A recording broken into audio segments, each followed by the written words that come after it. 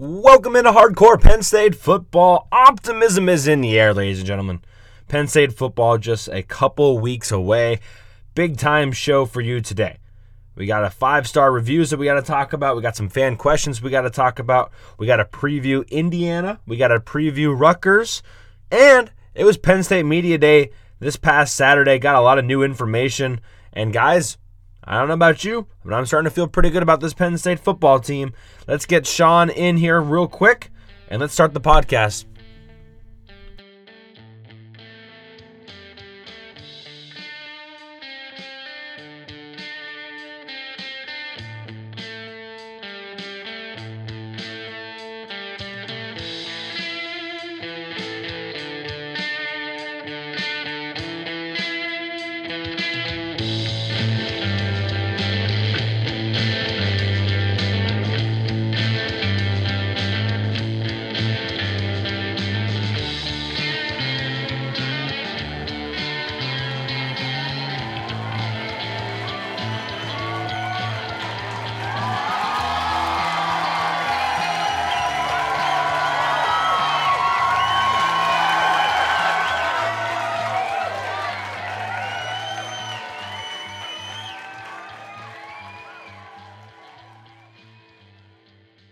Welcome into Hardcore Penn State football. I'm Corey Listoki, and with me, as always, Sean Kane. How are you doing today, Sean? Corey, I love that introduction. I'm doing wonderful. How about you? I'm doing great. Sean, it was my birthday on Saturday, and Yes. it made me think for a second. If it was your birthday, and I told you could have like one thing to be improved on this Penn State football team, like one position that you wouldn't have to worry about going into 2022 or would get an improvement or would just be something you didn't have to worry about, what would that one position group, and not even position group, let's go specific position. What would that one wish be? I'm granting you one birthday wish. You blow those candles out. What are you wishing for? I'll go middle linebacker, because middle linebacker is quarterback of your defense. And we are very inexperienced there. And I'm actually pretty excited about Kobe King. I think we texted privately about him. That he reminds me a lot of Jason Kabinda. But he's still going to be a first-year guy playing there. And Tyler Elsdon could be the guy there too. So I'd probably go middle linebacker. Very tempted to say offensive guard. And just knowing that we have a viable, especially a left guard going into camp. But middle linebacker, just having that quarterback of your defense, that would probably be what my gift would be. How about you? Yeah, that's a good one. I'd probably go Sam. Just because I like that. We talk a lot about the disdain for Jonathan Sutherland. I feel like it's not fair because he hasn't played a snap yet in real football at that position. So who are we to judge? No, I think it's fair to judge. That being said, that's why we have a pod. Yeah, that's why we're here. We're here to judge. My thing is this about that position. So Abdul Carter is going to be there. Budden is going to be there, I believe. My question is, why? We know Curtis Jacobs can play that position. And we know Curtis Jacobs will be fine at the will, too. But Charlie Katshier is Curtis Jacobs' backup, if I'm not mistaken, at the will, right? Yes. So maybe he's not much better because obviously he's had a career full of injuries, unfortunately. But my thought was maybe he should be playing over at the Sam spot, or at least backing up Sutherland there, and then you put an Abdul Carter or somebody else to back up Curtis Jacobs because you feel better about Jacobs being at that position. Now I know they're not necessarily what's the word I'm looking? You can't necessarily just flip flop everybody like that. But my thoughts are just like, why? I just feel like everybody's just all in on Sutherland. Like, we're going to talk about Media Day, which just happened yesterday quite a bit. But I just don't understand why nobody's talking about the lack of competition, or maybe there is competition, but no one's really speaking about it. And I don't really know why everyone's talking about the Mike linebacker spot, which, again, rightfully so, because two guys there, neither of them have started before, so that's going to be a big deal. But also, Sutherland's never started at the Sam before, and we're just assuming he's going to be okay there. And obviously, we're not assuming that. We don't think he is going to be okay there. But why has there not been more talk about the competition there? And they said, Carter is doing really well, and he had a nice little one-handed catch yesterday. I think Audrey Snyder posted that video. Linebackers were on a jugs machine yesterday. But I'm just like, why is that not being brought up more? So if I was wishing for something, I would wish, and let's be honest, I'd be fantastic if Jonathan Sutherland comes out and I had to eat crow the entire season and he ends up being an All-American. But that'd be my wish, for him to become a superstar, or for someone else to step up and take control of that position, because that to me is I'm more concerned about that spot than I am the Mike spot. Now I agree, I think the Mike is more important, to your point, but I think I'm more worried at this point with the Sam spot than I am the Mike spot, which that's just because I don't have faith yet in Jonathan Sutherland. And it's not that he can't do it, or he doesn't have the ability to do it. He hasn't proven anything in his career to me, and especially in the blue and white game, where I'm feeling very good about that. So that's the only position, really the only position that I'm like, oh Lord, are we in trouble? Maybe offensive tackle, but otherwise, Sean, I think the team's looking pretty good. I was just curious. That was my my birthday thought process there. A lot to talk about today, Sean. We've got some 5-star reviews we're about to get into in a second. We've got some fan questions. We've got to preview Indiana and Rutgers. And I know people are like, Rutgers, why are you going out of order? Well, because I messed up. Obviously, Penn State plays Indiana after Ohio State, and then they play Maryland, and then they play Rutgers. But I had told Sean Rutgers, and I had prepared for Rutgers, so we're going to talk about Rutgers at the end of this episode today. And then obviously some Penn State Media Day stuff sprinkled in throughout. So let's start with the 5-star reviews, because I don't want to forget them. And I think they're really good this week. I also want to say I put this out on social media. If you're not following us at Hardcore PSUFB or on Facebook or wherever else, we are giving away Hardcore Penn State football stickers, which, by the way, Sean, I haven't ordered yours yet, so my bad. We'll get to it. We are giving out stickers. About time, Corey. Yeah. I did, however, give out two people that have already submitted reviews, but up to 10, so I guess we have 8 left. If you submit a 5-star review on Apple Podcasts, I guess we'll do 5-star ratings on Spotify, although I don't feel like those are as common. Anywho, show us proof. Obviously, if you write a review, we'll see it, so that's easy proof. But if you screenshot it, just DM us or whatever, that works as well. We will send you a Hardcore Penn State football sticker to get you prepared for the season. And obviously, we just came out with those stickers. They are on our merch store. Not much else left in the merch store right now. I think that we just have the stickers, but I got some things down the pipeline that I'm not ready to talk about yet, but I got something up my sleeve, and I'm kind of excited about it. John, you don't know anything about it because I haven't told you, but I'm pretty excited about that. Anywho, go drop a 5-star review. That's awesome. We'll read it on the show, and we'll send you a sticker. So there's no real reason not to. If you've been listening to the show now, which I know a lot of people have been lately, and we appreciate that, just drop us a 5-star review. Helps us out, helps you out, helps everybody out. Anywho, we have 2 to read. Let's go with the shorter one first. This was from JCW7897. I want to say this is Justin, who's on Facebook. I want to. I could be wrong, but anywho, title of it says, Awesome Penn State Podcast, 5 stars. A must if you like Penn State football. Great podcast covering everything from recruiting to the off season. Which is true, because we actually haven't covered any actual Penn State football games, Sean, since we've started this Penn State focused podcast in January. So we haven't really covered a game. The second one, and Sean, I sent this one to you specifically this morning. Maybe I sent you both. I posted this one on social media because it was meaty. It was delicious. This is from Duke of Nuke 666, the Beast. Title is a fantastic source for everything Penn State football, I'm assuming. 5 stars. This is, by a large margin, one of the best Penn State football shows on the podcast scene.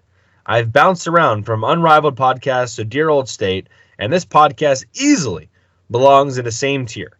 The insight given by Corey and Sean is truly fantastic because it's a combination of realistic, fact-based analysis blended with their down-to-earth personalities. I learn new things about Penn State football every single time I sit down and listen to this podcast, and I thought I already knew a lot. Me too, Sean. Or me too, Duke of Nuke. It is very hard to find passionate Penn State fans that remain as realistic and honest as these two. I've enjoyed listening to these shows on all my road trips this summer, and I look forward to the season ahead with both of you at the helm. We are. So thank you, Duke of Nuke. I'm not actually sure who that was, but thank you for that. If you haven't, Duke of Nuke, please DM us on Twitter or Facebook, and we will get you a sticker. There was one other person that submitted one. I don't know if it's shown up yet or not. So maybe I know who this is, but I don't know who Duke of Nuke is specifically. So, Sean, what are your thoughts on those 2 5-star reviews? Yeah, thank you for both of those reviews. And that's why we do it. We want to put good content out for everybody. We both put a lot into this, in doing our research and looking at different things, and to get that feedback, it means the world to us. And that's really, what Duke and Nuke said. That's kind of what I think we try to do. Bring facts to the table. And we have a lot of takes, but we try to back up all those takes. And we do it in a fun way, a down-to-earth way. And neither one of us are the end-all, be-all of Penn State football. And we learn a lot of things along the way as well. And we want to bring, at least and I think Corey tries to do this too, we're not journalists. We are fans, and we're fans that are very passionate about Penn State football, and we try to bring a fan's perspective to this. And what I try to do is give my perspective, and I think a lot of fans share at least some of my opinions, and I try to, being that I have this little platform here, I try to be the voice of some fans. So thank you both for listening. It really means the world to us.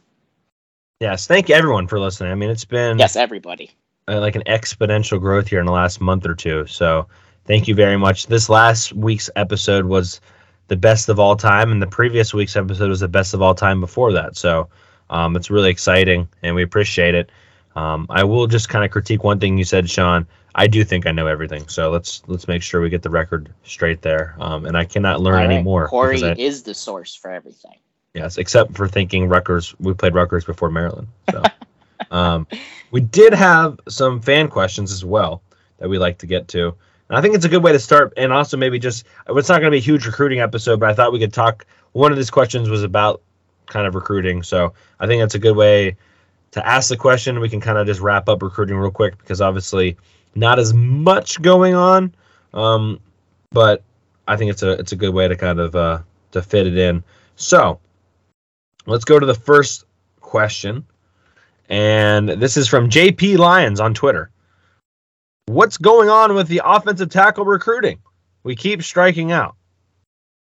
Sean, I think this is a fair-ish question, and I think we maybe talked about it a little bit last week. I'm not really sure.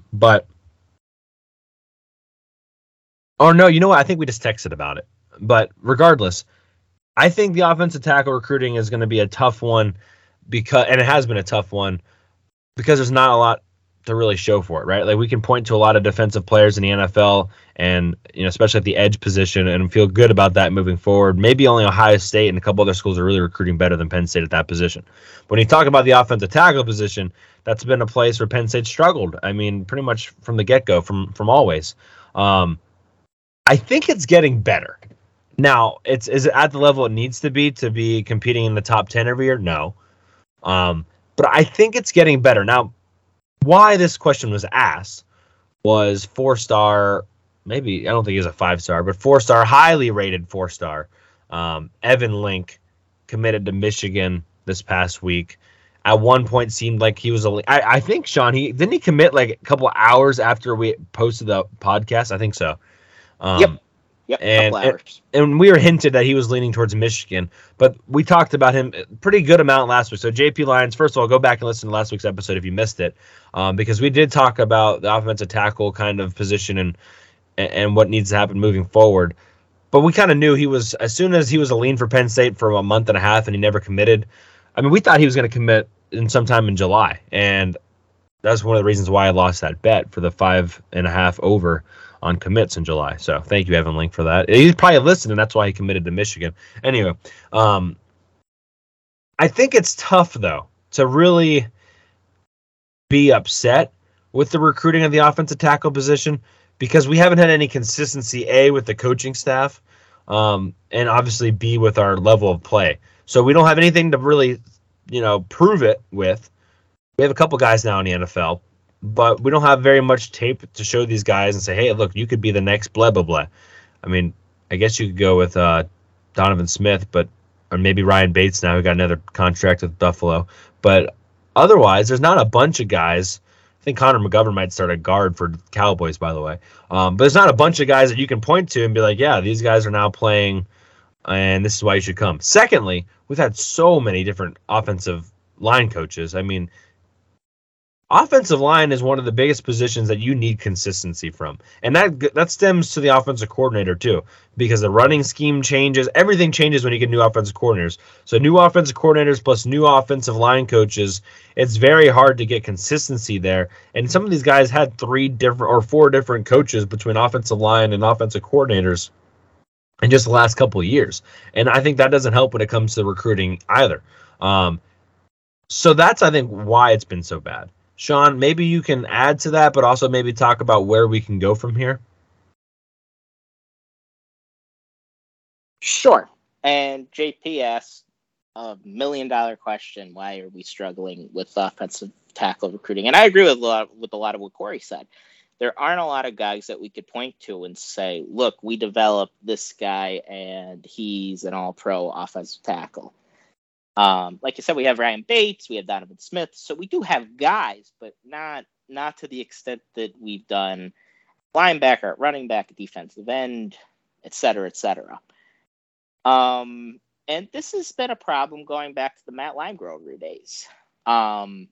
We've in college football, you go through a lot of position coaches. Penn State fans know that. We've had a ton of different receivers coaches, a lot of different running backs coaches. Since Herb Hand left after 2015, we've only had 2 offensive line coaches. We've had Matt Limegrover I think we had him for 4 or 5 years, which is quite a while for a position coach. And we parted ways with him. And then Penn State hired Phil Troutwine. And it's been, like I said, it's been an issue recruiting offensive tackle since those days. And a lot of it does have to do with not being able to develop offensive tackles. But then it kind of becomes a circle effect where high profile recruits don't want to come to play offensive tackle for Penn State. Then we get lower level recruits who aren't as good, and the circle continues. And then we have lower level talent coming in at offensive tackle who can't produce. Then we have to do things like move Caden Wallace from guard to tackle, and I'm like a broken record with that. And we have to do things like last year we had to now he's back guard this year, but we had to move Landon Tangwall from guard to tackle. So you have guards playing tackles then because you're not getting that high level talent at the offensive tackle position. And so how do we break that? I think you just got to keep going back to the well. I'll give Phil Troutwine this, and I've been critical of him. He has recruited the offensive line much better than Matt Limegrover had. And I think I hope against hope, you're going to start seeing that paying off in hopefully this year. And then you asked me, where do we go from here? Well, guys, unfortunately, there aren't a lot of offers out to too many offensive tackles right now. We missed out on Evan Link, like we talked about, and Stanson Vermeil, who we talked about a little bit on this podcast. I never really thought he was coming to Penn State. He ended up going to Michigan State. So, yeah, we're kind of, and most of our offensive line targets are either offensive tackle targets are either not coming to Penn State. Guys like Samson Okinawa, or they're committed elsewhere. Like Caden Proctor, he committed to Iowa. So I wouldn't shock me to see us look at Lackawanna to see what they have, and look at the junior college ranks, or try to flip an offensive tackle. So that's kind of where we're at right now. And I think to answer the question more directly, the way you get better is develop a better offensive line. I really can't think of any other way to do it. Right. And I mean, it's not like they don't have good offensive linemen coming in here in the 2023 class if they all stay committed. I mean, Williams is a top prospect at the offensive tackle spot, and look to maybe do some good things. So it's not like it's the end of the world. And also, just looking at the depth going into this year, I mean, I think even James Franklin said this is the most depth they've had along the offensive line. I mean, you have maybe not a confident second string, but you have a group of guys that you're like, yeah, they could maybe do something if they have to. Like, you got a guy like J.B. Nelson now who you're not really forced to play as a JUCO. Remember a couple of years ago, I mean, if there's a JUCO offensive tackle coming in, they were like expecting him to play right away. I can't even remember the dude's name now. Who was the offensive tackle? And was that in 2015? Paris Palmer. Yeah. I mean, he came in and he was expected to, hey, you got to play right away, and he obviously wasn't ready. So you don't have to do that kind of stuff anymore. So I know those seem kind of like baby steps, but the depth, especially if Olu Fashanu can step up and beat the guy, you feel really good about where you are at the two tackle spots, and you have a bunch of depth between guard to guard that you feel pretty good about, and you can mix and match some pieces. And a guy like Landon Tangwa who can bounce to the outside if you need him to makes you feel a little bit better too. So you're at the point now where maybe even last year or definitely 2 years ago, if one guy went down, you were in trouble trying to figure it out. I'm not saying things are going to be great if one guy goes down, but you have a couple more, tools in your toolbox that you can kind of play around with than maybe you had previously. And I can't stress enough how important it is for these guys to be in the same offensive system for a second year. It helps the quarterback, it helps receivers, it helps running back and all that stuff. But also, and I guess I have 2 points to this, but it really helps the offensive line. And it's not even just the X's and O's thing. Like, it's a confidence thing. And it's, knowing what you're doing. And by the way, I think Juice Scruggs is going to be great at the center spot as far as communicating and relaying this information. I think having a knowledgeable and experienced, and a guy like Juice Scruggs, and I don't know who posted the nice article. You know what? I think it was in Blue White Illustrated Preview magazine, had a whole thing about what he went through in the car accident and all that stuff. I highly recommend you check that out.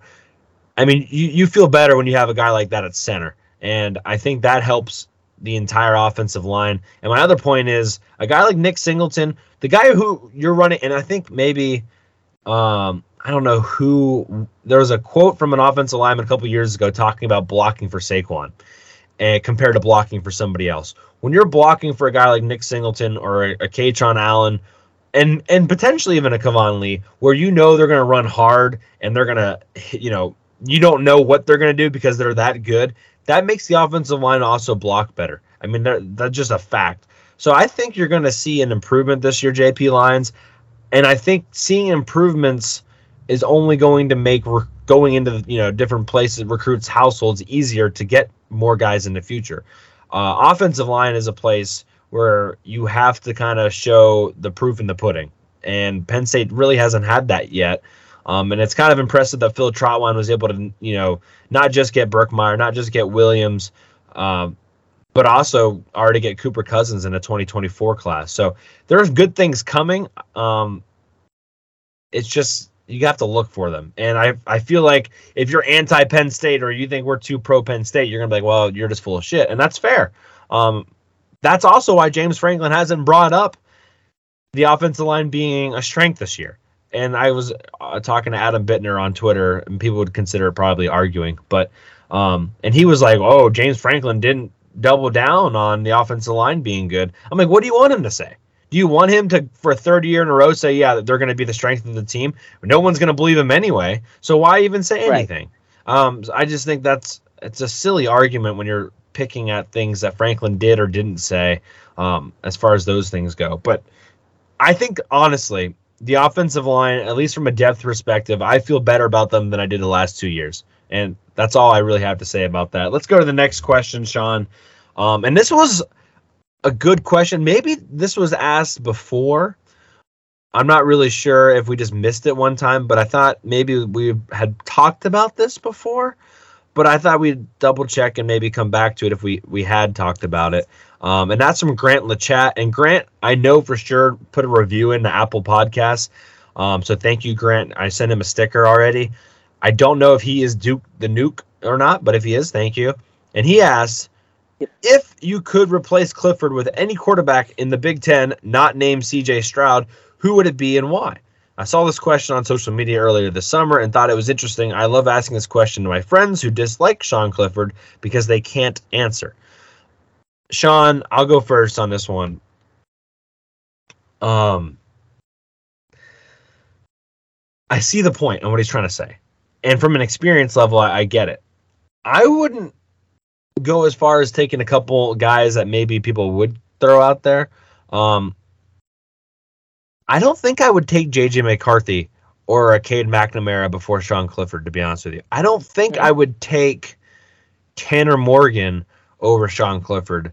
I don't think I would take Peyton Thorne. Oh.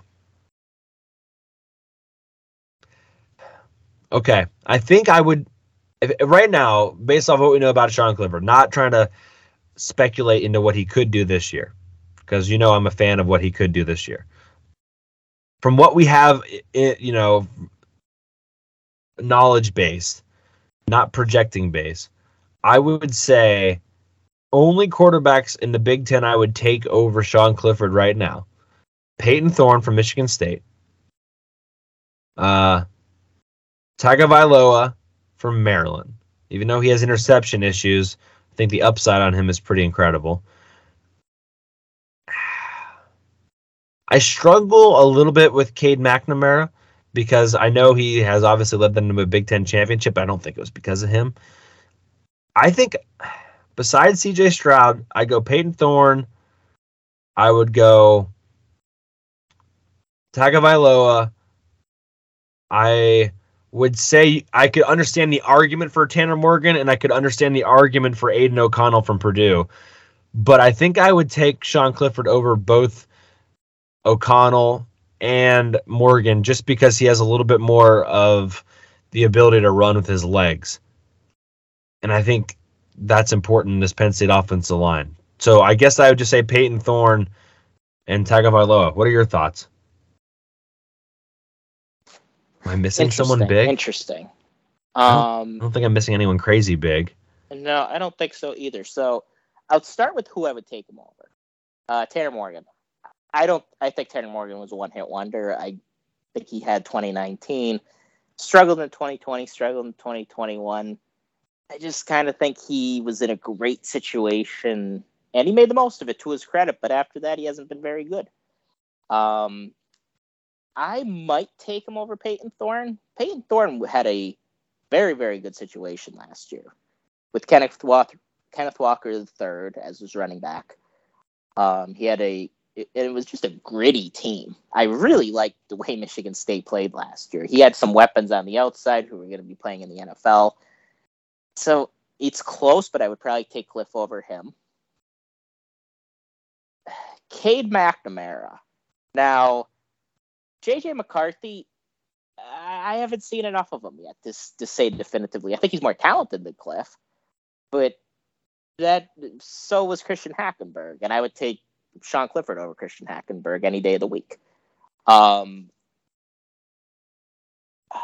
I would probably take Cade McNamara just based on accomplishments. And it's sort of, I'll bring Tom Brady into this. Now, I have a lot of Tom Brady takes. I don't think he's the GOAT. That's probably my most controversial take on this podcast. I think he benefited from playing in a great system for many, many years. He always had a great defense. All of his conditions were always perfect around him. It was sort of that way with Cade McNamara. And in Michigan last year. Now, of course, Tom Brady is better than Cade McNamara. But Cade had all the conditions right.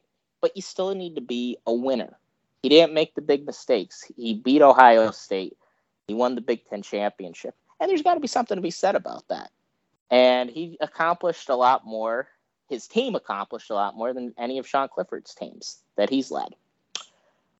So I would take Cade McNamara over him, but it's close. I would also take Talia Tagovailoa over him.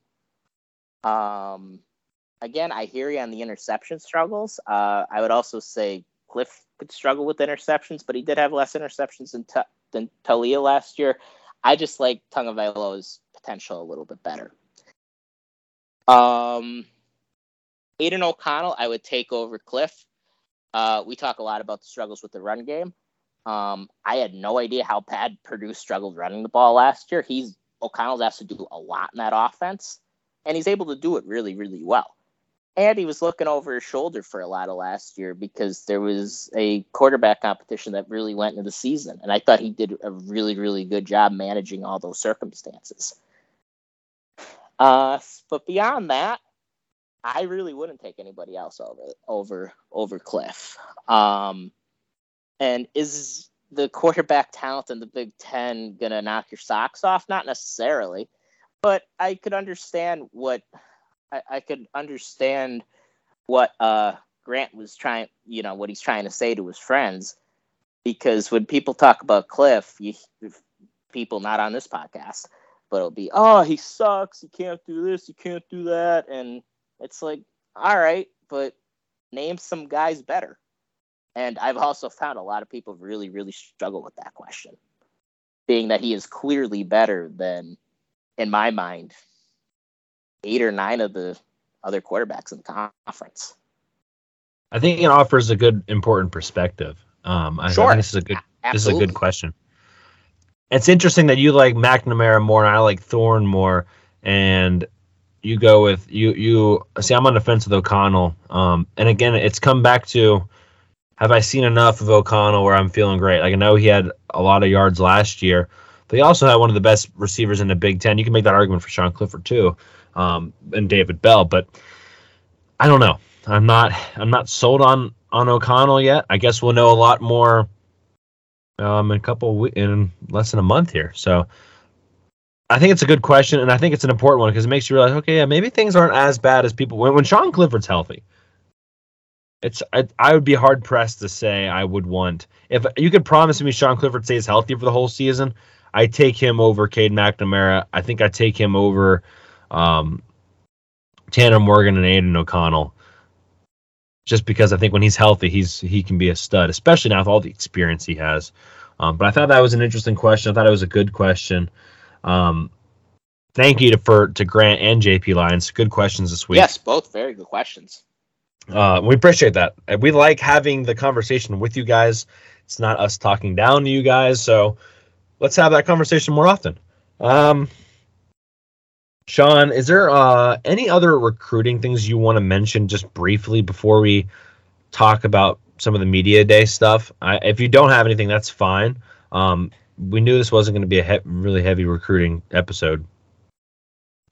No, there's not a whole lot going on right now. Kavion Keys decides at the end of the month, and we talked about him a lot in the past few weeks, but there hasn't really been a whole lot going on since, last week we covered Yazid Haynes decommitting, going to Georgia, and Evan Link obviously going to Michigan. So, no, not a whole lot in my mind to get into right now.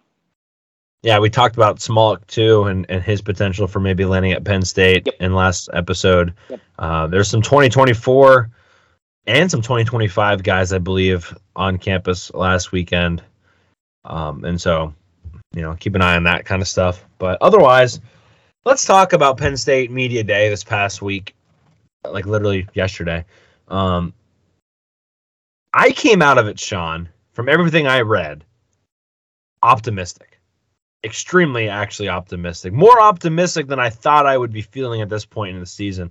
I FaceTime my grandparents and whoever, and they're always like, well, they know that I talk about Penn State football on this podcast, and they know I'm obviously a huge into Penn State football. And so they ask me, they go, well, how do they look this year? What are they going to do? Are they going to be good? And I love that question. Is Penn State going to be any good this year? Well, I don't know. Like, well, you want me to talk about it for 45 minutes? Because if so, then just listen to the podcast every week, dude. Like, come on. No. But I already told you I was feeling decently good about this team last couple months. But then, after all the things we read, and they're still coming out, by the way. Like Nittany Sports Now keeps tagging us in tweets about articles about everything to do with Penn State football, which is awesome for them for putting out so much content. But everything you're reading right now, Sean, it just seems super positive, and more positive, I think, than I thought I was going to feel at this point, to be honest with you, because let's just start with the defensive line. And just remember how poor the defensive line was during the Illinois game and where we were at in the Illinois game, I guess, 10 months ago. And now how we feel about the defensive line at this point. And I was talking with our friend Higgins. We were texting about it. And I said this, and I think this is an important part. Like, you can have a really good defensive line, and it can hide, it can mask how mediocre your linebackers might be. But if you have really good linebackers, but a mediocre defensive line, your linebackers are not going to flourish. And we saw that in the Illinois game.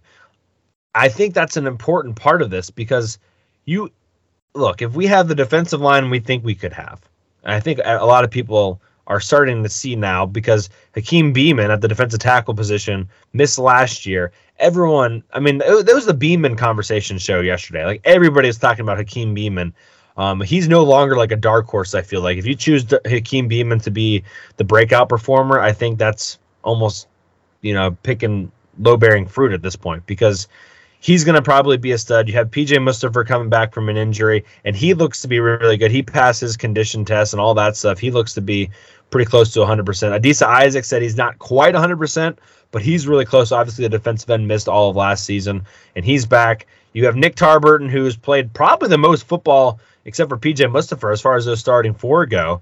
And he's more of a run stopper guy, but that's okay because you have Chop Robinson, you have Denai Dennis Sutton, you have Zane Durant now, and the defensive tackle spot in general. Devon Ells, Keziah Izzard, and I forgot Smith Bilber on the outside too. So you have a bunch of guys, and I just name dropped a bunch, but they all are really good and have played a decent amount of football for the most part and have at least shown glimpses of excitement. And if you think about what that means from a linebacker perspective, hey, all of a sudden our defensive tackles are eating up the offensive line. Their guards aren't getting to the next level.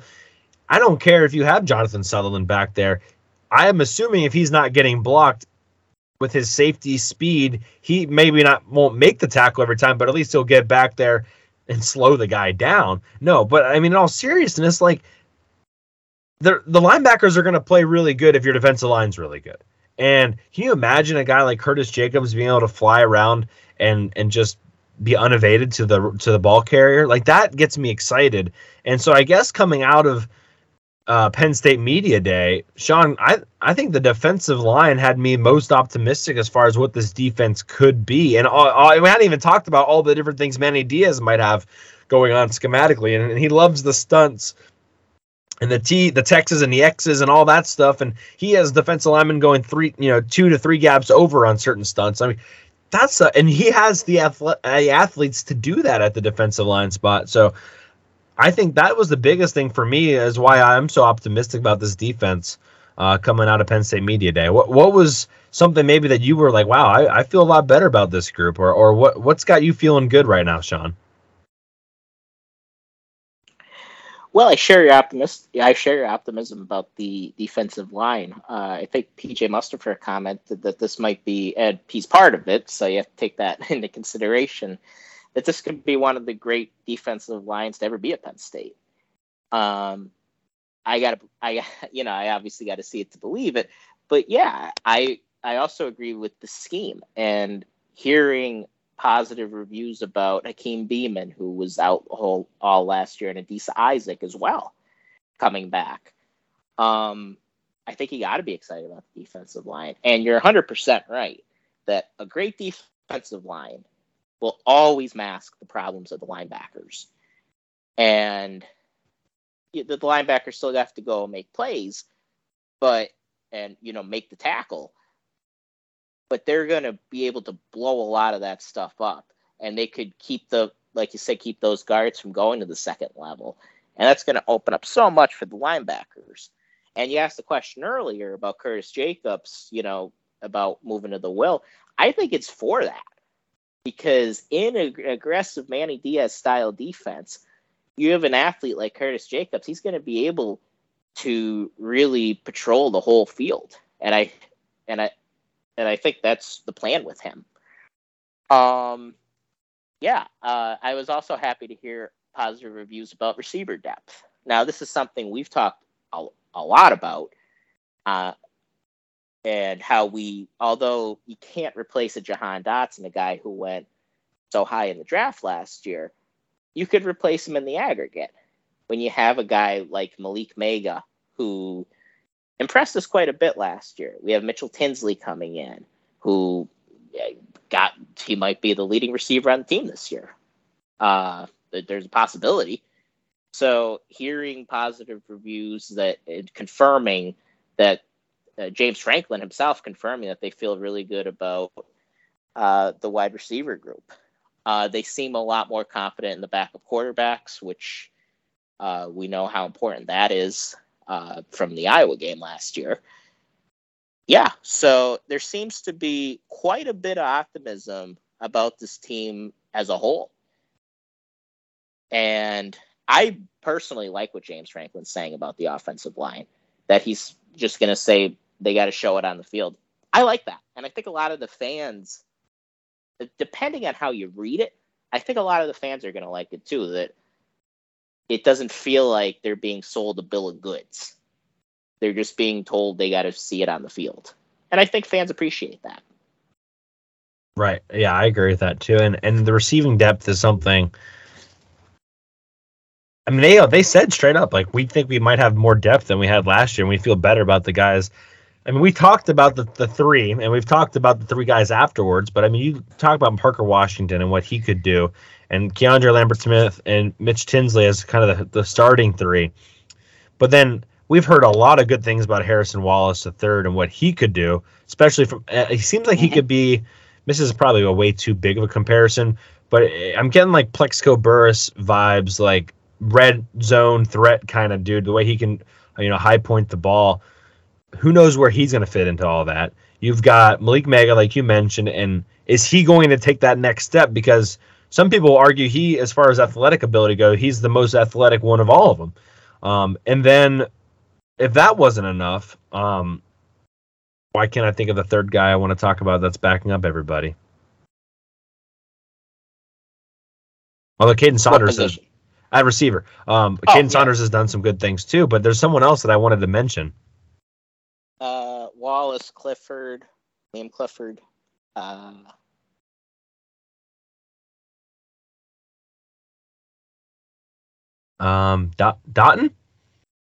Oh, Jaden Dotton. Yeah, I've heard some good things about him too. Yeah. I mean, he probably had the most impressive blue and white day. Yeah. So you talk about all these different guys and their ability, and it's just like, well, maybe they'll be okay. And I'm always the one to believe if you have multiple guys that can do something, it's going to make your life a lot easier. And we haven't even talked about the tight end position, but if everyone can't focus on just Jahan Dotson, it's going to make everyone's life a lot easier. And it comes back to it. When Sean Clifford's healthy and he can know where he wants to go with the football beforehand, he's really, really, really good. So I feel good about that. We talked a little about things we wanted to change or improve at the beginning of the episode today. But there seems to be, well, let's talk about, because we haven't talked about it very much, so I'll hold off on that. Let's talk about the kicking situation, Sean, because they did get to see some kicking situations. I believe Jake Pinniger went 4 for 4 in the setting that they saw. It appears that right now Jake Pinniger is slightly leading for the place kicking duties, although Stacey Collins, the special teams coach, said they're not against doing, having one guy for shorter kicks and one guy for longer kicks, which I'm not a huge fan of, but that's whatever. And Barney Amore is leading the way right now. The purple punter is leading the punting competition right now, which I was actually a little surprised with, but I guess he does have the most playing experience. But that's a special teams situation. What are your thoughts there, Sean? Interesting, because I agree with you. I think last week or 2 weeks ago we touched on, we thought it was Biquetta's job to lose, being that he's a scholarship guy and all that. But that's pretty cool, I think, that Barney Amore could hold on and be the starting punter. And as long as it's the best guy and they find a way to get us out of trouble and put the defense in a good spot, yeah, whoever the best guy is, I don't care what the accolades are in high school. It really doesn't matter at this point. Kicking, I agree with you. I don't like the long kick. Like, this guy does long kicks, this guy does short kicks. I just think it's silly when you see, like, just settle on a kicker. That's how I feel about it. It's a whole different thing having one guy do for place kicking duties and another guy does works on kickoffs. I have a guy kick field goals and extra points as opposed and not work on the kickoff coverage. But I kind of thought it was going to be Sahadak, but I understand why they would go with Pinniger, and they seem to always just track every single kick that each kicker makes, and whoever's ahead they go with as the starting kicker. So as long as they're doing it that way, I'm fine with it.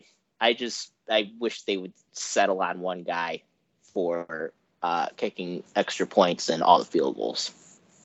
Yeah. I guess I could see if they're like super duper long, like Hail Mary situation, or it's a 55-yard field goal before the half or something. But if we're talking about if Jake Pinniger can't consistently nail 40-plus field goals, then why are we having that conversation? So who knows there? I know that they did do a hurry-up huddle, like last second, send a field goal unit on, and I don't know if it went in or not, but Jake Pinniger hit it off the upright. So I don't know if it ended up being – Stacey Collins obviously wasn't happy with that regardless. So keep an eye on that. I just don't think – I don't know. When we were watching in blue and white, and we've said this on a couple episodes before, but the ball came off of Sahadek's leg differently than Jake Pinniger's. And I guess we'll just leave it at that for now. But they are going to do it based off statistics. So it doesn't matter what our eyes say. It's going to end up being whatever the numbers say. Overall, Sean, though, I thought, well, obviously it's nice to see Penn State football back in action, but I thought overall we can't come out of this Penn State Media Day, and even I think Ben Jones, I mean, let me just quote whatever Ben Jones said from statecollege.com, because he just straight up said something I thought was interesting. And by the way, ESPN, their football index has Penn State going 9-3 with losses to Michigan, Ohio State, and Auburn. So I guess ESPN's on the 9-3 train. Let me see if I can find what Mr. Jones said, because I did think, yeah, here it is. This is what Ben Jones said after Media Day yesterday. Quote, "Have to say that I'm generally not been high on Penn State doing anything remarkable this year, but today swung me in a bit more positive direction. Schedule is rough. Offensive line is a big unknown. Have probably overlooked the strengths a bit too much, though.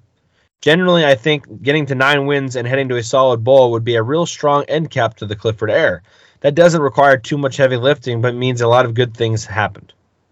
And I thought that was a fair, astute way to put it. Like, yeah, there's question marks, but maybe, I mean, a lot of people are talking about Penn State losing to Purdue. And obviously, we're not going to talk too much about Purdue because we're going to be talking about Purdue a lot in a little bit.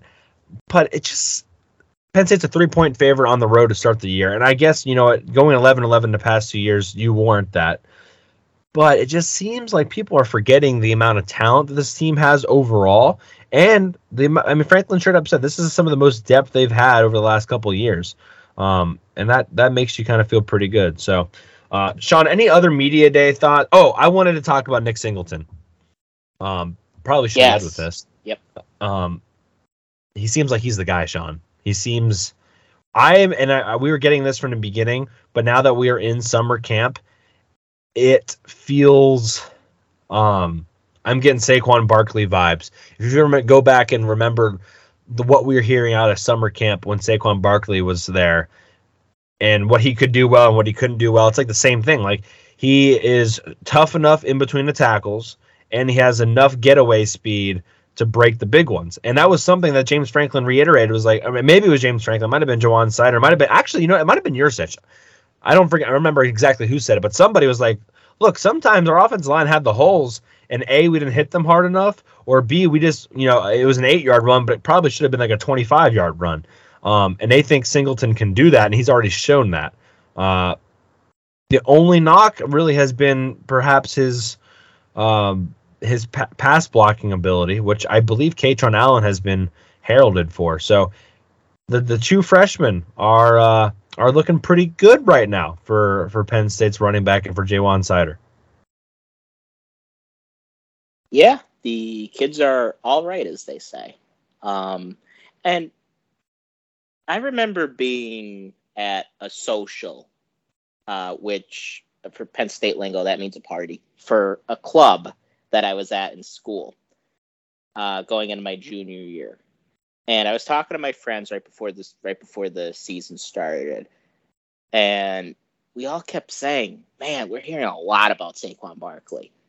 Is he going to live up to the hype and all that? And obviously he did. And it just feels the same exact way with Nick Singleton. And it's common, like the pass blocking thing. That's common with a lot of guys right out of high school. A lot of running backs need work on their pass blocking because a lot of them didn't have to pass block a whole lot in high school because they got the ball so much. Katron Allen went to IMG Academy, and for those unfamiliar with it, it's basically it's a football factory. So the coaches are great there, and they work on all those fundamental things. So that'll come, and there's just a whole lot of excitement from Nick Singleton right now. And it seems like, I don't know. I want to know if you feel the same way. Like, the coaches are kind of cautious when talking about him because I don't think they want to be too over the top with their praise because they know they have something really, really special there. And while they talk about how he's a great talent and everything, they always go back to, well, you know, we have a lot of depth there and all that. I think the sky is the limit for him, and the coaches really know it. I get a lot of Journey Brown vibes from him as far as breakaway speed goes, but obviously the guy that everybody's going to comp is Saquon for obvious reasons because of that hype coming in. Sean, I think the reason they're doing that is you're trying to keep everybody happy, right? And of course, I totally. Kevon Lee is hearing all this, and by the way, Kevon Lee is probably going to start against Purdue, but if they're hearing all this stuff, like, what does a Devin Ford think at this moment here? You know, if there's a bunch of talk about it. Now, here's the thing. All the media people and us included like to talk about the new guys. That's just a matter of the fact. I mean, that's just how humans are. We like talking about the brand new shiny things. And so we like to talk about Nick Singletons, the Deni Dennis Suttons of the world, because they're new. They're something different. And that's just the nature of the beast. But it does seem different. Like, this guy, does seem to have maybe that next gear. Because remember, I mean, it's not like he's that. I mean, he is a little bit more touted than Kevon Lee, than Noah Kane, than Devin Ford, than Ricky Slade, even, but not by much. I mean, those guys were top tier guys coming in too. But he seems to be. Those guys didn't get that same conversation in the summer camp, right? Like we were never hearing like, oh yeah, Ricky Slade's the next and that maybe that's what you should be hearing, right? So, Right. and if you're not hearing it, maybe you should be more worried. I don't know. And not that Ricky Slade didn't have his moments, but obviously he was. I think Ricky Slade was a number one running back coming out of Virginia, and so you expect to hear the things you're hearing from Nick Singleton, I guess. Any other thoughts, Sean, before we kind of head into the preview talk for the day? Well, just on Franklin's comments on depth, saying that he wants to get more guys in, and while he loves shutouts, he wants to be able to cycle more guys in and get them more experience. I've noticed a pattern with him. He seems to say that going in every single year, and it just never really comes to fruition. And it's not always his fault. You want to be ahead by so many points to get those young guys playing time. And if you're up by 20 points in the fourth quarter, I mean, yeah, you could put the young guys in, but if they give up a score, all of a sudden it's a two-score game.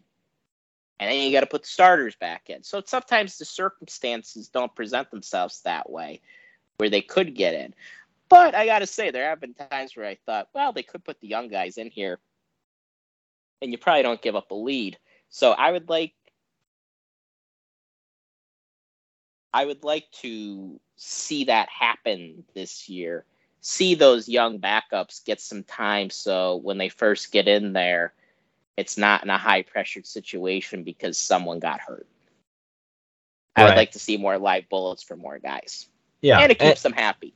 The odd thing I heard about that, though, to me, was more of the fact that they were calling it an ego thing. And I thought that was an interesting way to put it. I don't know if that's exactly how I would put it, and how they were saying, oh, we'd like to preserve the shutout, or we like to preserve a bigger lead. I'm like, was that really part of it? Because that's something maybe on your NCAA video game on EA Sports that you're trying to preserve, but that should have never been part of the conversation ever. Yeah. So that to me was a little bit like, was that really the reason? Because if we're really concerned about, now we know James Franklin to a certain degree does care about that stuff. I mean, he iced the kicker against Georgia State. It does matter to him to a certain degree. And whatever, I mean, that's fine. I like that competitive side of him. I think that's an important side to have. But also, it's very important to get your backup quarterback some reps. And so maybe, you could argue if Roberson had more reps throughout his career before the Iowa game, maybe things wouldn't have gone so poorly. I don't know.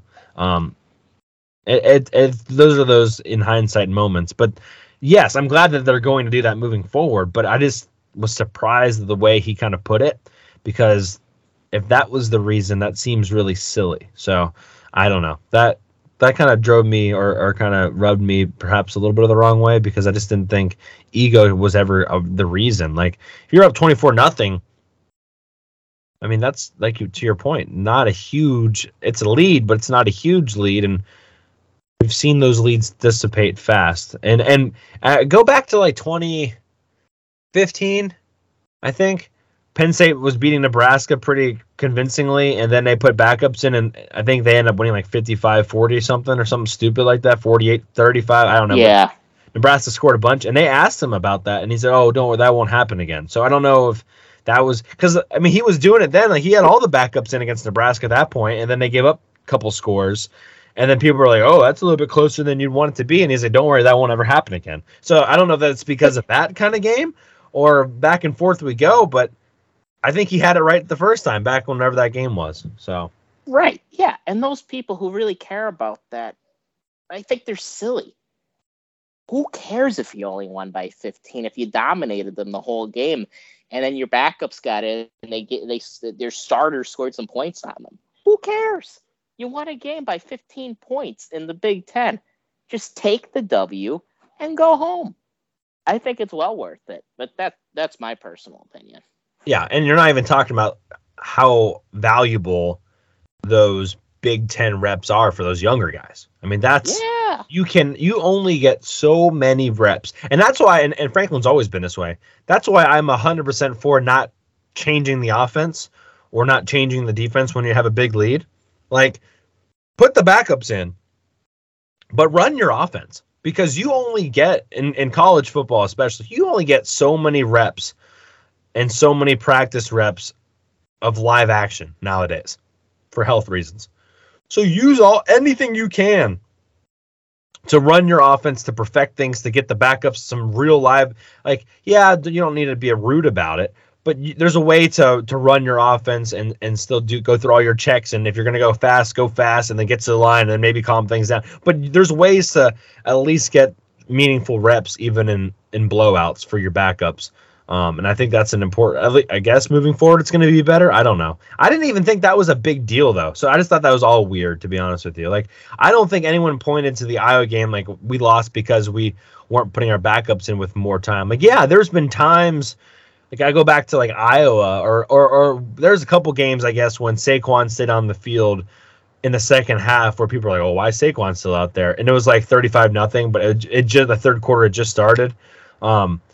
I'm a firm believer, Sean. It's kind of a rabbit hole we've gone down now, but I'm a firm believer. You play the first half 100% balls to the wall. Like, no matter what, I don't care if it's 35-0.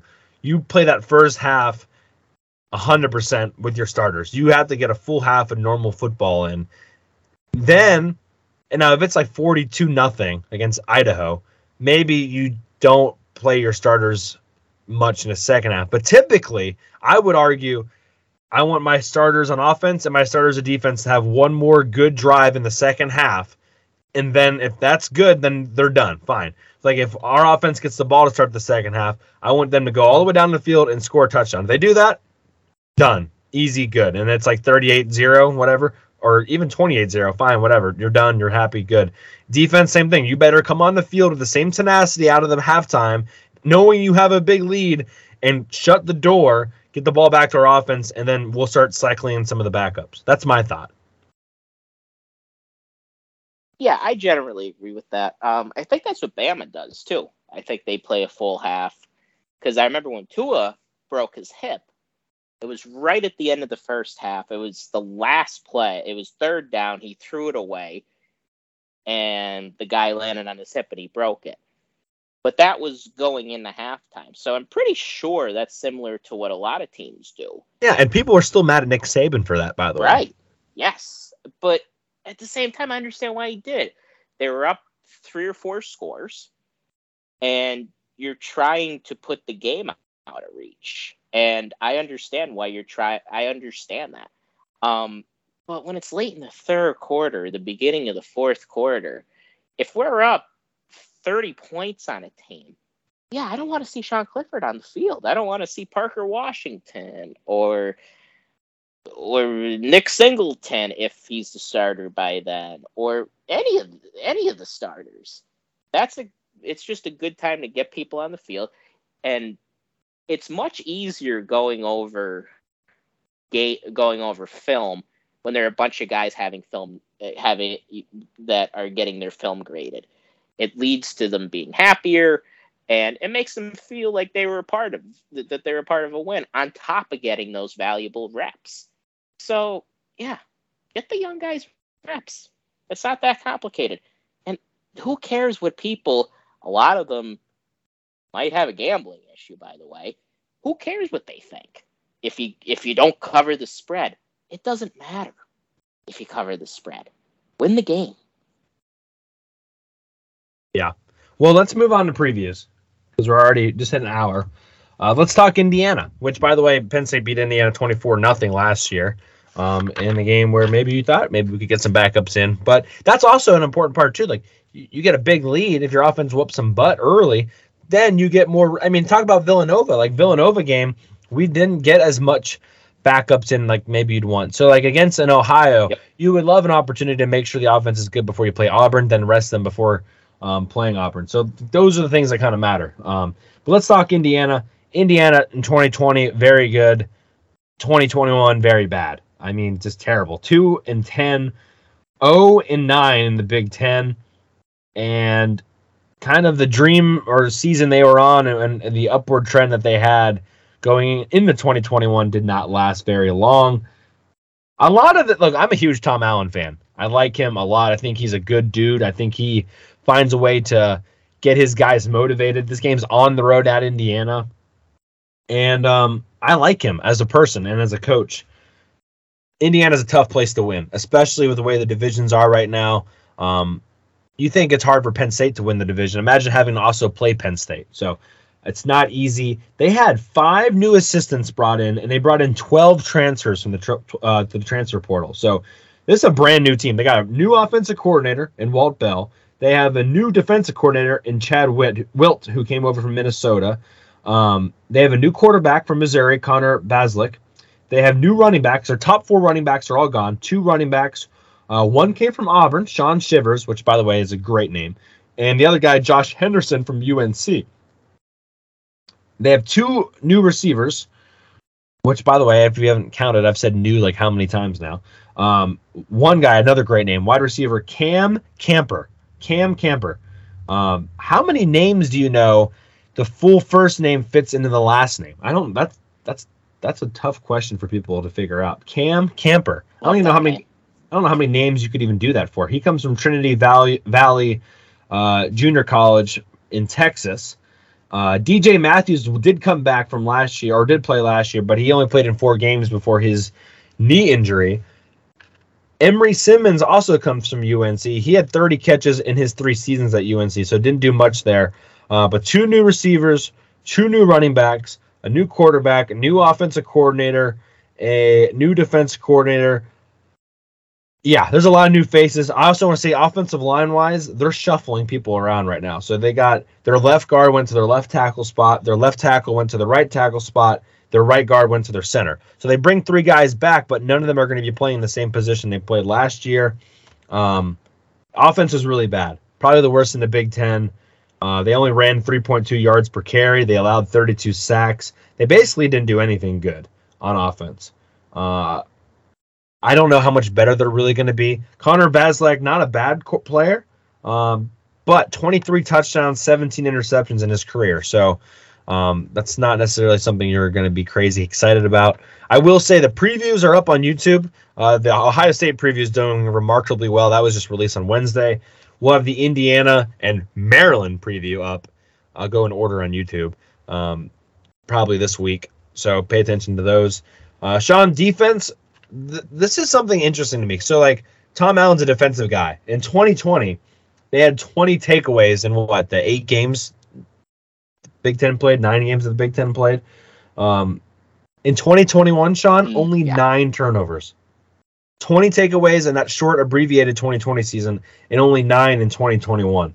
They went from giving up 20.3 yards per game, or 20 yards, points per game, to giving up 33.2 points per game. That's not good, Bob. And they only had 5 interceptions, which I always like to make the Jair Brown comparison. That Jair Brown by himself had more interceptions than the entire Indiana team. More transfers on this side, Sean. J.H. Tevis, defensive tackle from California, Berkeley. He had 3 sacks, 8.5 TFLs. I think he actually could be really good. Miles Jackson from UCLA. This guy, Miles Jackson, came in from UCLA, is already a team captain, which I thought was pretty impressive, coming in as a transfer portal this spring and is already a team captain. I thought that was impressive. Biggest loss on this side, Sean, Micah McFadden, linebacker. That dude was everywhere. He was really, really good. I think he's the same guy. He's been playing for so long in Indiana. I'm pretty sure. I want to say. I could be wrong. I shouldn't say that. Never mind. I was going to say I think Saquon Barkley stiff-armed him that one time or juked him out on that, like when he one-hand caught it. But I don't think that's the same guy. Maybe it was, but I'm not sure. I'm not certain about that. Not sure. Bradley Jennings Jr., another transfer from Miami. He actually was a starter at Miami in 2020. Came over this last year. Didn't play as much for Miami in 2021. So if you haven't caught on yet, lots of transfers, pretty much a brand new team for Indiana. The only thing I really like about this team as a whole, Sean, is the defensive secondary. Tywan Mullen got hurt in 2021, but was really good in 2020. Jalen Williams, he had 6 interceptions in his career at corner as well. Devin Williams and Brian Fitzgerald, two safeties that have some decent experience. So the secondary is not too bad, but everywhere else is just a lot of new faces, like a ton of new faces. I did want to mention they do lose Ty Freifogel and Peyton Hendershot on offense as well. So, Sean, maybe don't go through as much detail because we do have to talk about Rutgers. But generally, overall, what are your thoughts about this Indiana Hoosier team? Yeah, like you said, last year they were not very good, but each year, there are changes. That's nature of the beast in college football. I like that Tom Allen is probably going to take a more hands-on approach on defense. Defense is his calling card. I agree with you. I think Tom Allen's a pretty good coach. Growing up, Indiana was kind of an afterthought. They were not a good program. And Kevin Wilson before Tom Allen and then Tom Allen, they've really made them into something formidable. Unfortunately, I don't think they're going to be very good this year. They have a lot of question marks along the offensive line, even at quarterback, running back. I do like that they have Emory Simmons coming in. He was he was a Penn State target at one point before he went to North Carolina. So it looks like they really went to work. They really went to work in the portal. We know how the portal could be, though. A lot of times there are reasons guys are there, and not all those reasons are good. But I understand why they decided to pursue the portal. New offensive coordinator, Walt Bell coming in after he was the head coach at UMass. And Chad Wilt coming in he was the defensive line coach at Minnesota. Minnesota had a good defensive line last year, so hopefully that will transfer over well for Indiana. And they're going to really miss Micah McFadden. Really like that kid. He was an awesome player. So, yeah, I'm not feeling too positive about Indiana this year. They're going to need a lot of luck. And I think Penn State, although Bloomington is historically, even taking 2020 out of it when we lost there, it's just a tough place to go win a game. It seems like the wind is always going at about 100 miles an hour. So you can never There's really no hills. throw the ball. It's too flat. That's why. Yeah, it howls out there. And it's a tough place to go win a football game. So it might be closer than the experts think. But I think Penn State comes out of this with a W. Yeah, I don't think they're going to be very good this year. I honestly think they'll be the worst team in the Big Ten East. That's my fun fact for you. I just don't think you have that. You just have that too many guys coming in that are new. And yeah, it worked for Mel Tucker. But you're talking about at key positions. 43.3 24/7 sports composite average, by the way, for the last 4 years. That's just a little bit worse than Purdue and Minnesota. But yeah, it's hard to play on the road in the Big Ten. Like, that's just the truth of it. Even a couple years ago, there were some closer-ish games. That forced fumble sack by a Shaka Toney, maybe. I don't even know who did that. I mean, that made it seem a lot further away, but it was a close game out there a couple years ago. But yeah, I'm not too worried about this Indiana team. They do have a bye week before they play Penn State, so I thought I wanted to add that. And they travel. Who do we play before them? We play these guys named the Buckeyes.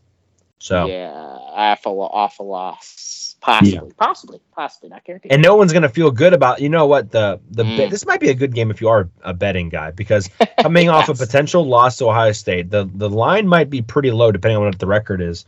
Might even only be like a 3, 4, 5 point favorite for Penn State. If you feel good about this, right now I would say Penn State wins by more than 5. So we'll see. But I'm just saying, maybe that's something if you're into betting.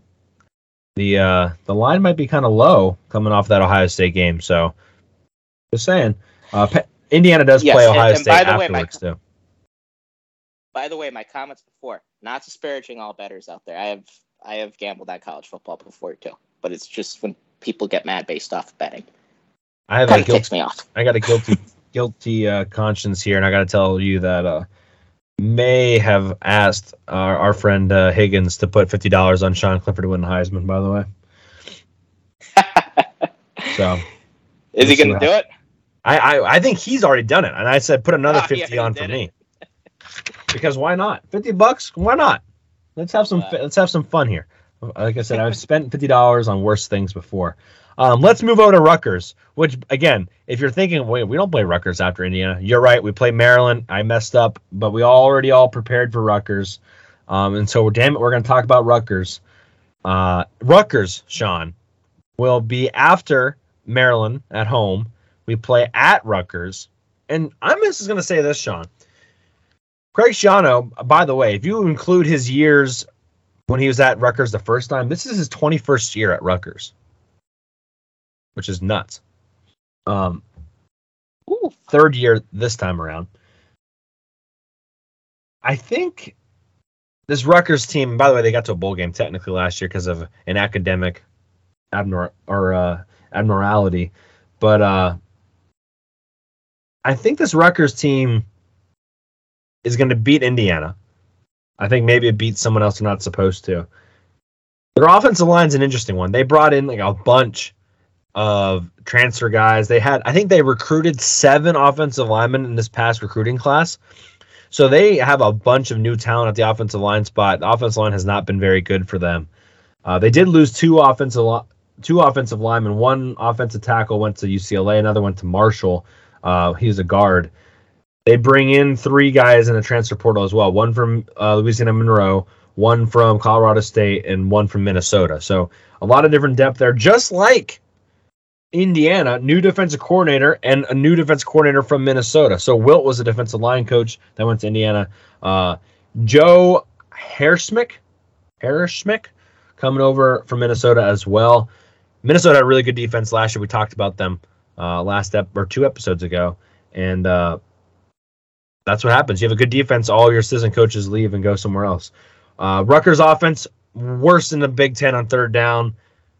Noah Vedral, I can never say his name right, went to Nebraska with Scott Frost. Originally came over, 2 years ago now to Rutgers. I'm not crazy about this guy. He has a little bit of legs, has the ability to run a little bit, but nothing crazy.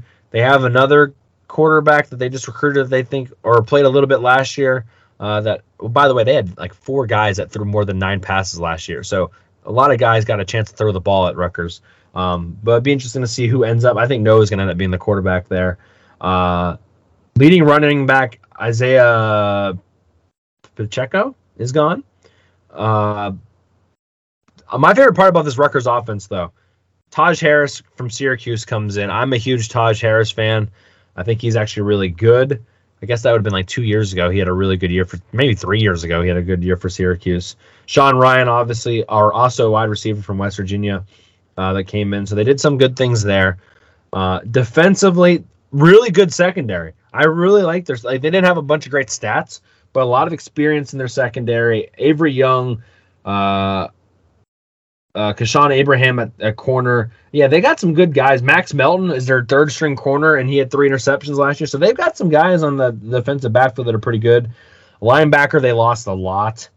And defensive line, also not really that strong either. They gave up almost 400 yards on defense last year. They had the worst pass efficiency in the Big Ten last year. But, Sean, this is the only thing, and I'll let you speak. This is the thing that I thought was most interesting about their defense last year. They forced 17 turnovers last year, which is like, oh, shit, that's pretty good. Like, not crazy good, but that's pretty good.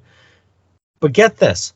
Out of those 17 turnovers, they only had 3 in 10 of their games.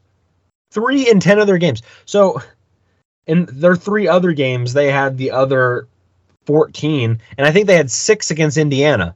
And the rest of them were in the first 2 weeks of the season. So, first 2 weeks of the season. So, 3 in 10 games. I had to point that out because I was like, holy hell. Like, first off, it's impressive they had that many in those other games. But 3-10 games. Not great. I'm a believer in Greg Schiano and turning things around. I think I saw 17 of the projected starters are now guys that Greg Schiano brought in or recruited himself. So it's almost a Schiano-led team at this point. It took him 4 years the first time to get them to a winning record. I don't know if they might get the 6 wins. I think they played Boston College in week 1. I think they almost have to win that game if they want to get the bowl eligibility. What are your thoughts? Rutgers, I don't mind them going into this year. I think they have a chance to possibly build off of last year. It is very, very hard to do a complete rebuild in the Big Ten East, and that's what Greg Schiano is attempting to do. And I think he has laid a good foundation. They've recruited pretty well since he's gotten there. Around the 40s most years, so that's around where you want to be. They're in a talent-rich region, and I think he is instilling a culture, and that's being hard-nosed, being a tough team, being good in the trenches, and that's really what he's been trying to instill. He is a Joe Paterno disciple, fun fact.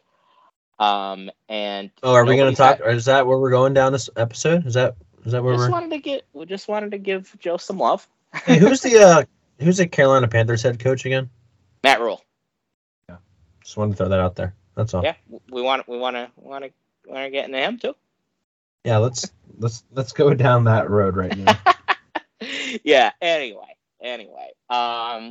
But nobody's had more success at Rutgers in modern history than Greg Schiano.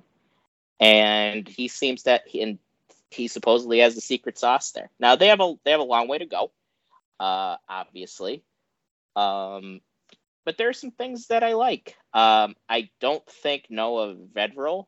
I feel like we've pronounced his name 6 different ways. We pronounced his way wrong we found a new Thomas Edison style with the light bulb on ways not to pronounce his name.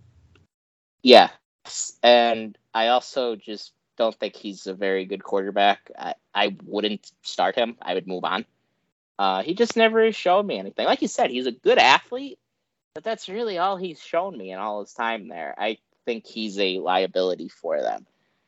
I also like what they did in the transfer portal. I think they're using it the correct way to fill some gaps. Taj Harris, I agree with you. I think he could have a big year for them. Interesting that Johnny Langan is their tight end. He's another guy that also just wasn't a very good quarterback. Guy I like for them on their defensive line is Aaron Lewis. He was originally a Michigan commit. Actually signed a letter of intent with them, but transferred shortly after, I think before his freshman season, and ended up at Rutgers. He's a guy that Penn State fans might be a little familiar with from the recruiting trail. Tyreen Powell. He's a young guy that they're expecting a lot out of that linebacker, but they're just not a whole lot of depth there.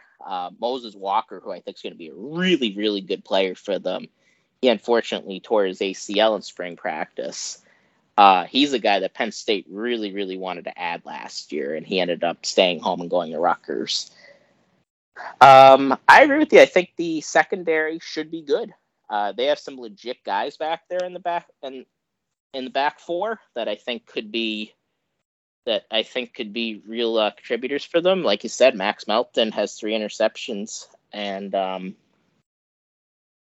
he's a guy that could have some takeaways. So yeah, I'm expecting 5 or 6 wins for Rutgers. Like you said previously, that Boston College game is going to be big for them. It looms pretty large. And it's a hard thing for a team like Rutgers to find 6 wins in the Big Ten East. And it is tough when you're in a complete rebuild like Greg Schiano is doing right now. And he's only in year 3. 2020 was a COVID year. It's difficult. But I do expect Schiano to get the most out of his squad, no matter. But there might be a limit on how much you could actually get out of it. So I'd be expecting a Penn State dub here as well. Yeah, I think they win, but I tell you what, I think this game is really going to come down to how well Penn State can run the ball.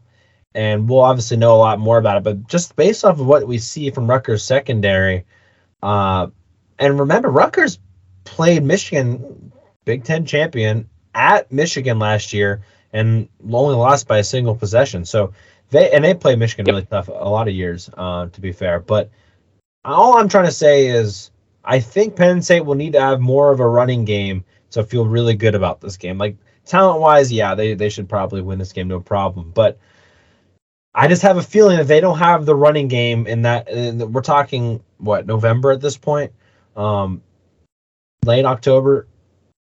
You have to be able to establish the ground game on the road, and I just got a weird hunch that if Penn State can't run the ball, they're going to be in a dogfight. So we'll obviously know a lot more about this team by then, as far as the running game is concerned. But I just have this weird thought that if you could just pound the rock against them, you could walk out with a 25-point dub easy.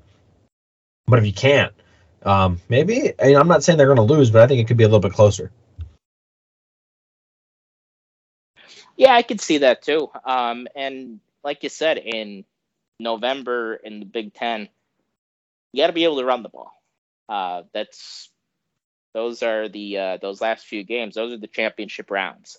So you got to be able to have a good ground game that you can depend on, especially playing on the road. And Rutgers might be playing for a bowl spot, so they're going to have something to play for late November. And I don't think you're going to see, like you've seen in previous years, the Preciano years, where it feels like the Rutgers team is kind of dead because there are a lot of guys that just want the season to be over with, and they might be walking out the door. I don't think that's going to be the case, and I think it could be a tough game for us because they're going to have a hard-nosed squad. Right. Yeah, I think that's a good estimation to what they're able to do. We will come back next week and preview Maryland and Michigan State and wrap that up. Because, Sean, we are only, let's look here. One, if you include today, let's not include today. So next week's show, the week after, and the week after that. We got 3 more shows before Penn State's first football game against Purdue. So we'll come back next week. We'll talk Maryland and Michigan State. Then we'll have, I'm thinking more of like a season overview preview on the 21st, and then Purdue specific on the 28th. So that's kind of what to look forward to. Again, guys, we are going to go to 2 episodes a week starting basically after the Purdue game. Since Purdue's on Thursday, it doesn't really make sense. But we'll just go Purdue preview on the 28th. We'll have the Purdue game, obviously, on the 1st. We'll come back and recap that on that following Sunday, the 4th. And then we'll get into our 2 episodes a week where we're going to go Sunday and Thursday. So then we'll come back on the 8th and be talking specifically about Ohio. And that's the plan for the whole season. So Sunday and Thursdays, you know where to be listening. I'll be curious to see, as far as the numbers go, how that Thursday night show does, because you only have Thursday and Friday really to listen, and I guess Saturday morning to really listen. So I'm curious how that kind of looks. But that's the plan for right now, at least. Again, guys, we are giving away Hardcore Penn State football stickers. All you have to do, drop a 5-star review on Apple Podcasts or Spotify. Show us proof that you did it. We'll read that review on the show, and we'll send you a sticker. We're doing that for the first 10 people. We've had 2 so far, maybe 3. So get those in sooner than later. We appreciate it. There's been a lot of support lately. If you don't want to do all that stuff, least you could do, share it with another Penn State football fan. Like we said, every week has been setting new records. I know I speak for Sean when I say it's been awesome to see the support. We expect that to continue to grow as we get closer to the Penn State football season. But Sean, we woke up this morning, got a little fresh of a cold breeze coming in. It felt like the fall football season's almost here. Yeah, it is right around the corner, guys. And like Corey said, you're going to be getting us 2 days a week, and we're excited for the content. And I'm hoping we have good things to talk about each week. and hopefully it starts with a W against the Boilermakers. More like boiler down, am I right? Yeah, and I'm just going to throw this out there, a little hint, preview, teased, if you will. I don't think Penn State's going to struggle as much as other people are saying. I know I'm whispering this. That's just my early thought right now on August 7th. I don't think Penn State's going to struggle with Purdue as much as everyone's leading on to believe. But that's all I'm going to say for right now. We don't need to go into it, but I'm just going to throw that out there. I like it. We're whispering of a dream. Yeah, that's all I'm going to say. Whisper of a dream. Sean, any final thoughts before we get on out of here? No, I'm just very excited for the season to begin. And again, I want to also piggyback off of what Corey said a little bit. Thank you so much for all the reviews and kind words that we've been seeing on social media and on the Apple Podcasts. And thank you for listening. We really appreciate that too. Yeah, for sure. So we'll be back next week. We'll be talking more Penn State football, obviously, previewing 2 more teams. I'm sure there'll be a lot more to talk about. We'll get more feedback from practice throughout the week, I'm sure. But guys, we're getting really, really close now. So, I'm excited. You're excited. Everyone's excited. So I don't really know. I don't think anybody really knows exactly what to expect as far as the season goes, but I think people are generally getting more optimistic. Optimism is in the air, ladies and gentlemen, and that's exciting. It's the time everyone to starts be out 0-0, baby. Everyone starts out 0-0. That's all I'm going to say. That's right. If you're not optimistic at this point, that means you really think the team's going to be awful. It's good to see all the optimism because this is a time to be optimistic. And you obviously can't see this, but it's actually going to end up being the same length as last week's episode. So that's kind of coincidental. Thank you to everybody for all the support and for listening. We appreciate you. For Sean Kane, I am Corey Listoki. You're listening to Hardcore Penn State Football. Until next time, see you later. Thank you.